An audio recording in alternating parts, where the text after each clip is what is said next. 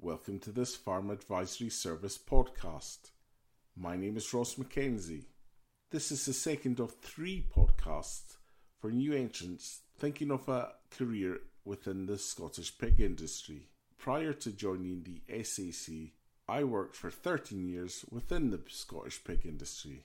On this podcast, I speak to Janette Sutherland about the options of setting up breeding farms and also jobs within the breeding industry. Have you ever thought of pigs as a commercial opportunity? Reading units. Hello, my name is Janette, and today I'm going to interview Ross MacKenzie of SAC Portree about his career in the pig industry and the opportunities that could be there for new entrants. So, Ross, hello, how are you today? I'm very well, Janette. Good, how are you?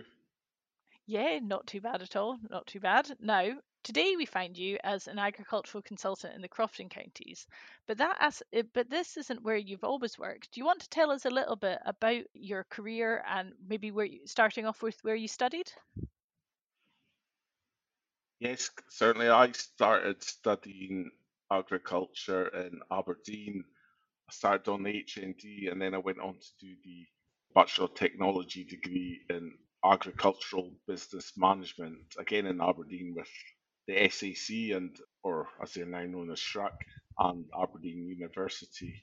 My work mainly was out with college, was with beef cattle, helping in lambings and working on beef and sheep farms through the summer. Not having a farm myself, that was where I really got my experience. And when I left the course, finally left in '95, I took on a graduate training program with Grampian Country Food Group, and that was in the pig sector, based And was that in the first time Glasgow. you'd ever worked with pigs? It And, was, and was yeah. that the first time that, goodness. Although- And how did you feel changing sort of enterprises? Or was it when you were younger, it didn't seem a big thing at all?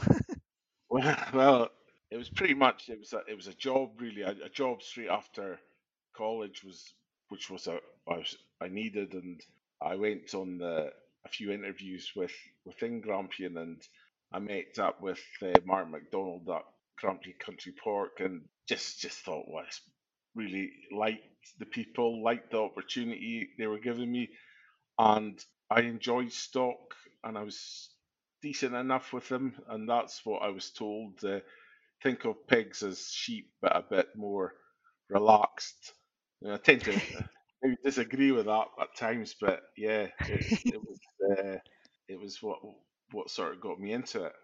Yeah. Now, I personally don't have very much experience with pigs at all. I think we had 3 on the croft as a maximum number. What do you Yeah. think are the qualities that you need to work in sort of larger scale pigs? Well, I went straight into the reading and finishing side as a trainee, and you get placed within all the sectors, but straight away you have to learn to keep calm, and like any stock, you need to have that calmness, and it's very difficult at times when everything's against you, but a nice calmness, just an interest in stock. Pigs are great fun, and you really get to enjoy working with them, especially when things again are going well. But just in a good overall period, just that stockmanship comes out in you, and pigs you learn their ways again, like cattle and sheep, like you working with your cattle, you'll know there's some a bit more flighty than others, and you can sort of Yeah. see things ahead, and that's how you work with any stock really. And are there particular challenges, like, for instance, with pigs, when you see them being shown, you have people with pig boards and stuff. Are they more dangerous than other kinds of livestock? A lot of what we were using pig boards was to, especially in big groups, you're trying to. Sometimes you have to select the fat from the thin and Mhm. the pig marks, so you let them back, and that's where you use your pig boards. And we often, some of my colleagues and I used to think this should be an Olympic sport. If you let one by, that shouldn't be. It's a deduction and such. I think someone even put a advertising on his pegboard to I think it was the Nike symbol to show people. This is it. But these pig boards are they're used to sort of guide the pigs rather than and you see them in the shows. It's a different way of using the pig board. You're sort of not letting them see, so they go basically where you want. You can guide them round. Okay. But in the big sheds, you're using them to also guide, but also to keep one's back, and you Okay. basically sweep through them. So, and in the first place that you worked with, was there quite a large team of people that you're working with?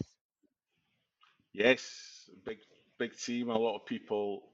If we think of the breeding units, you'd have a 450 sow herd. You'd have two people, and that allowed you to work weekends as well. So Um, yeah, there was a great amount of people, and then as it grew, you also had a lot more admin staff needed, and it was I think it was about 150 at one stage. That's with going up to 10,000 sows, so Oh it was a big goodness.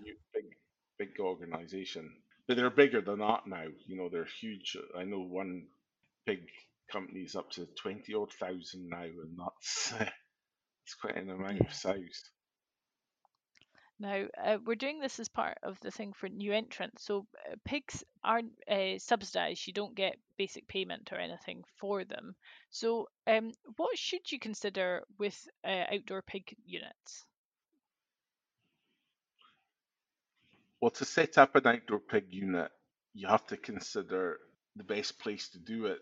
Obviously, the best ground is in Murrayshire, also the East Coast, and pretty much the East Coast. And that's where all the basically the outdoor pig units are. I have seen one or two pig units set up on poorer ground, and it just gets into a mess, and you need to move off it quicker than you should. So to make sure you want to keep costs as low as possible, so the better ground you do have to pay for it, but the better ground, sandy soil is wonderful. And then it's a case of setting up a unit, and in terms of cost, it can be quite frightening. But if, for instance, if you had a 450 sow herd, you're looking at 300 plus acres, and the better ground is you're talking £300 an acre plus. Then Goodness you're me. talking about hats. They cost some of the best hats nowadays cost £160, and you'll need 100 of them. And then just general setups can be like a further 50,000 on top of that with good quality feed bins and a good AI service pen. So it's huge amount of money. But if you want to get into pigs, the outdoor system is the best way, unless obviously you have a family that have been involved with indoor sows. So the outdoor system, just to summarize, it's important that you have free draining soil, and it's important that the soil's got like a good fertility to it. But for a normal commercial sized herd, which are maybe around the 400, that's quite a sizable capital cost to set up. For new entrants, is there opportunities for smaller scale units, or is that not really feasible in this day and age? If you go into pigs, it's very specialised, and most people go into pigs in a big way, so they wouldn't really have anything else. They specialise in their pigs. There are pig companies that are working with, especially young new entrants, to set up contract farms where the pig company itself will supply the pigs, the feed, the specialist advice, veterinary advice, disposal of unfortunate dead pigs, whereas Mhm. it's you who takes on the cost of setting up, for instance, the huts and the ground and the straw. That's another thing, of course, straw. You have to look at good, plentiful straw. That has given a better opportunity for people because you're again looking at pig prices. A young gilt, if you're going to take a young gilt onto your herd, you're looking at £200. Again, you've got another 400 of them, so it's again big costs. But if pig up companies are Mhm. taking that cost off you, it's a great opportunity, and a number have done it and have been very successful. And the key is they're also getting that excellent advice. They're not just free on their own and the actual piglets is what they get their money from. So it's up to their aim is to sell as many piglets as they can off the farm, and that's the main aim there with a contract rear farm. So with a contract breeding farm, the risk is being shared. So the pig company will supply the cost of the pigs Yeah, and lots of advice, and they also supply the. Did you say they supplied the feed as well? the feed as well. Yes, yeah. And so, if you were a new entrant interested in this, if you had, say, access to a family farm that had free draining soils and access to good supplies of straw, then that could be quite an attractive way of getting a new enterprise that you would be solely in charge of. That's right, yes, and the plus is you can fit your pig farm into maybe an arable rotation, and the quality of muck and such from the pigs will again give maybe a saving on fertilizer in the future as well. So it's all a positive And move. you don't need to worry about the marketing because do the piglets that you produce do they get sold back to the same company at a set That's figure, or how does it that's work? that's right. Yeah, that's normally how it works. Yeah, the company will buy the pigs back off you. Oh, so that's really so. So if you've got the right type of land, then this is definitely something to consider. What kind of land should you think that people should just not think about even attempting this with? The heavier clay type soils are a no go. Certainly, don't ever consider putting animals on peat or such. That's just a total no go because of environmental issues. We've got to keep well away from that. Heavier ground, yeah, and of course in the west coast we that's what we really do have is heavier type of ground, and you just get in terrible problems with the mud. It not only the pigs seem to enjoy it, they don't mind that you think, but they will not thrive, and also you as a person certainly wouldn't thrive. You're gonna No. really start to fall out of love with pig keeping. That certainly will happen. Yeah. So there's for pigs, the key thing, maybe compared to maybe even more so than with other livestock, is to be very conscious of the type of land that you have.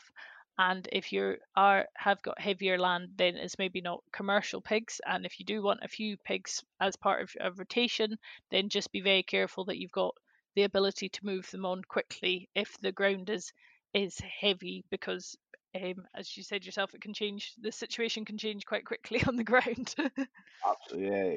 It can change overnight, as they say, just with the heavy rainfall. It's very difficult, and we are getting more rainfall, so that's something to consider as well. And because of the way that the industry's set up with where the abattoirs are there some places that even if they had the right type of land, it probably isn't a good idea because of transporting to abattoirs and stuff? Is there certain regions that you mentioned at the start? Is there like other sort of logistical reasons for them being like the heart of the pig industry in Scotland? Yes, that's a good point.